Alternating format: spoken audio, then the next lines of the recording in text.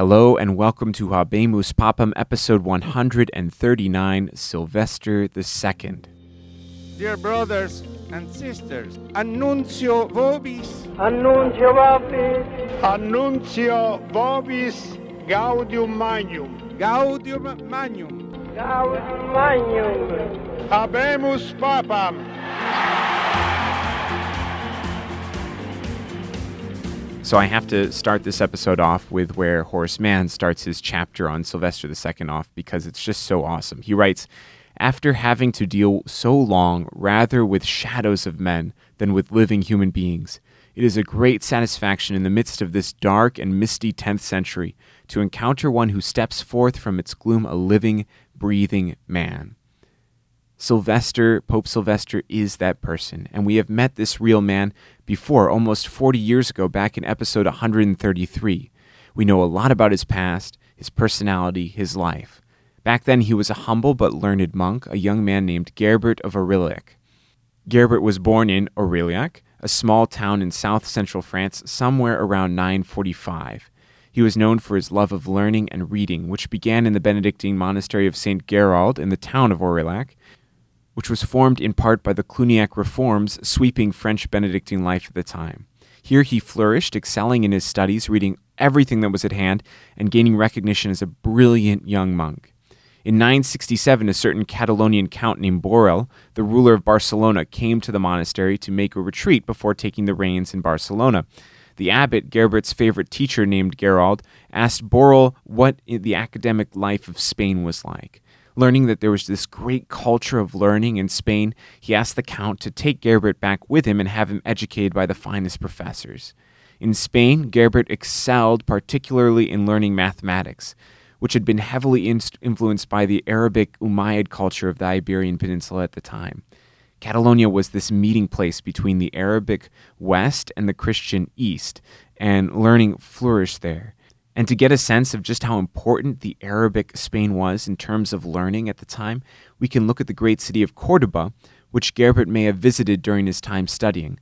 The library of Caliph al-Hakim II in Cordoba consisted of more than 400,000 books. At the time, that was orders of magnitude greater than any other collection in Europe, the biggest of which was only a couple thousand volumes. Gerbert almost certainly learned from Arabic sources, at least in translation if not learning the original language, and he made use of Arabic numerals, the numbers we use today as opposed to Roman numerals, in his mathematic work. And this is a big deal. Roman numerals were the history of mathematics, but they weren't that useful in calculation, whereas Arabic numerals were incredibly useful. Gerbert was exposed for several years to all the great works of the church. He read the classics of both pagan and Christian literature, including Cicero, Aristotle, Boethius, and Isidore of Seville, along with the latest studies of grammar, astronomy, and music. In 969, Count Borrell decided to go to Rome. He wanted greater independence, both politically and ecclesiastically, for Catalonia, and so this was both a pilgrimage and an embassy. And he decided to take the young Gerbert with him, and that's how Gerbert first met Pope John XIII, as we heard way back in episode 133. He impressed the Pope with the extent of his learning, much of which had never been heard before in Italy. So if you remember, the Pope recommended him to another visiting noble at the time, the Holy Roman Emperor Otto I. Otto promptly hired Gerbert to serve as the teacher for his son, soon to be crowned Holy Roman Emperor Otto II, and this enabled Gerbert to serve in one of the most cosmopolitan courts at the time. Otto II's betrothed was a Byzantine princess, and East and West met here as well. After a couple years tutoring in the Ottonian court, Gerbert was introduced to the Archdeacon of Reims, a logician named Geranus. Gerbert asked the emperor for permission to go to Reims and study logic, and his request was granted, and so he got to go even deeper in his studies. In Reims, Gerbert served the archbishop as his resident scholar, and he pursued further studies in logic and rhetoric, while teaching at the same time in the cathedral school. His classroom was known for its depth and breadth of study, and his library grew substantially at this time. He sought out all the newest and best translations and editions of classical works, and he brought together at Reims an impressive collection. His learning was much broader and wide-ranging than any of the scholars at the time period, and he was truly one of the most learned men of his era. And his studying and teaching helped push forward the developing cathedral schools of Europe, which one day would give us the great universities of the High Middle Ages and the great scholastics like Bonaventure, Henry of Ghent, and Thomas Aquinas. One cool story was that while at Reims, Gerbert did some experiments with abacuses, the ancient calculation device, which is those beads on various little rods.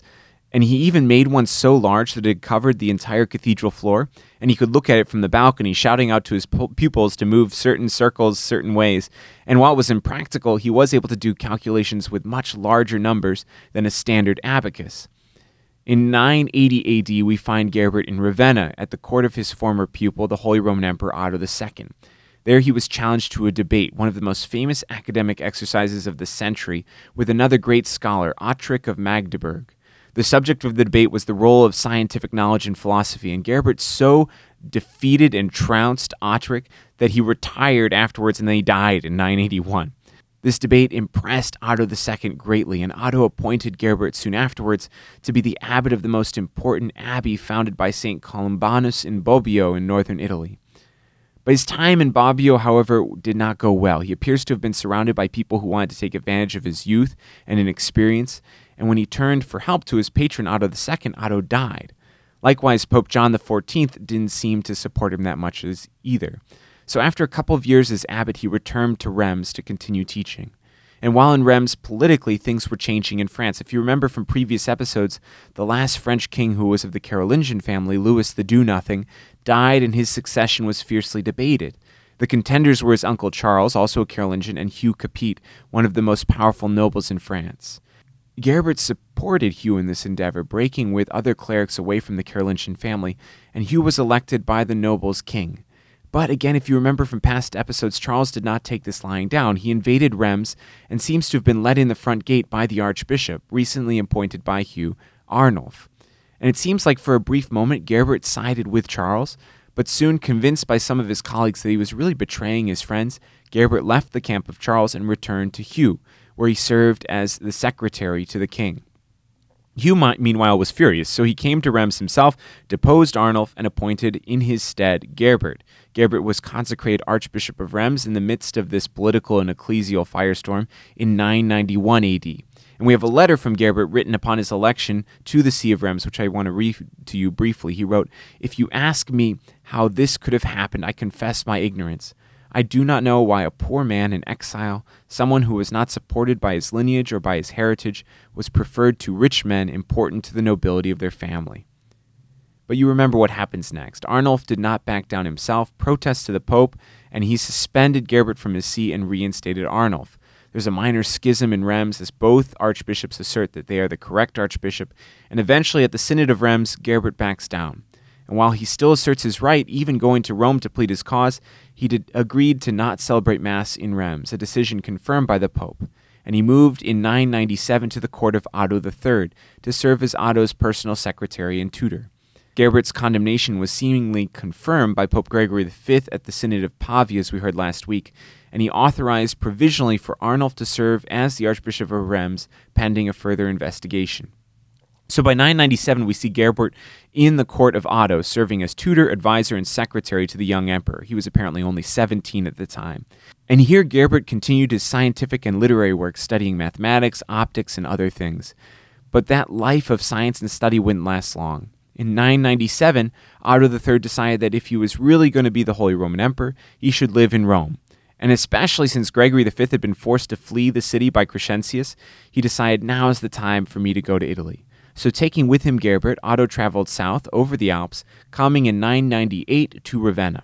Ravenna at the time had just lost its archbishop, and Otto used his influence to have Gerbert appointed Archbishop of Ravenna by the Pope. And once in Ravenna, Gerbert acted as a reformer, tag-teaming with a local saint, the abbot St. Romuald, who would eventually found the Calmadese order. And the two of them worked hard in the city, calling a local synod to stamp out corruption, laxity, and to reform the education and holiness of the clergy. In Ravenna, Gerbert seems to have been a vigorous and dynamic reforming bishop. And though St. Romuald was eventually forced to leave his monastery by monks who thought he was too strict, The two reformers were really bright lights in a darker time for the church. But as we heard last week, Gerbert's time in Ravenna was short because in 999, Pope Gregory V died, and Otto III used his influence in Rome to get his advisor and tutor elected. And so on April 2nd, 999, Gerbert of Aurillac was elected pope, the first Frenchman to sit in the chair of Peter. A later Frankish writer wrote, Gerbert passed from R to R, then he became pope in R, from Reims to Ravenna to Rome. Gerbert took the name Sylvester II, purposely hearkening back to Pope Sylvester I, who was pope during the reign of Constantine.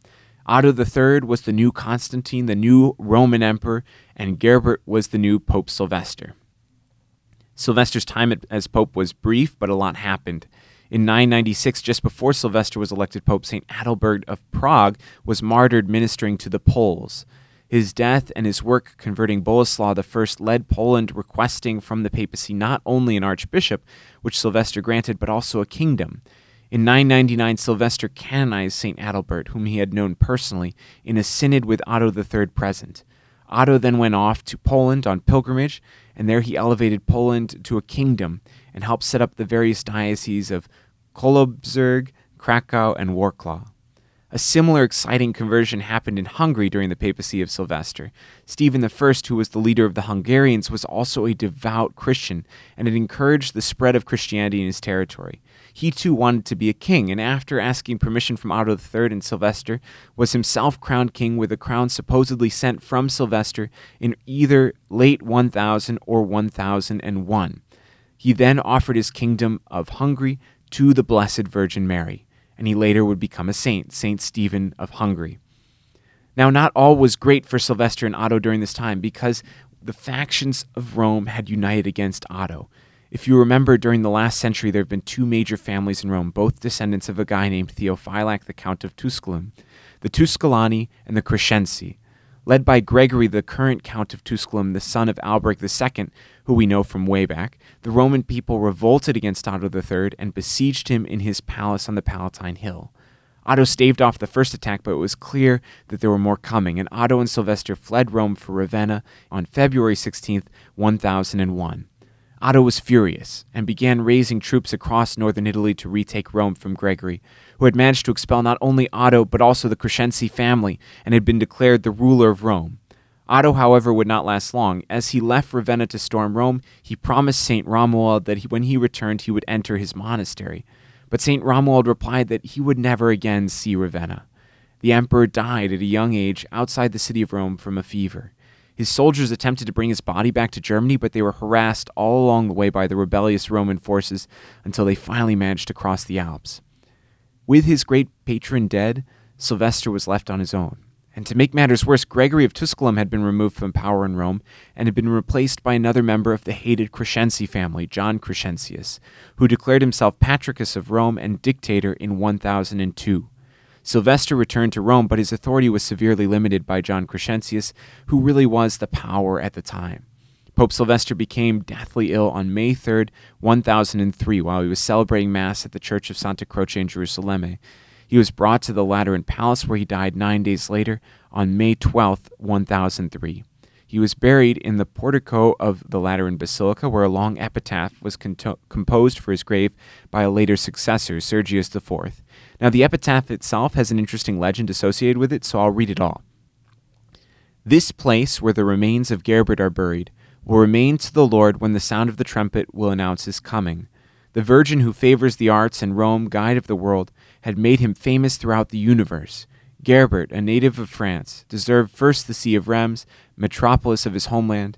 He then deserved to govern the important and noble Church of Ravenna, and became powerful. A year later he obtained, changing his name, the Roman office, and became pastor of the universe.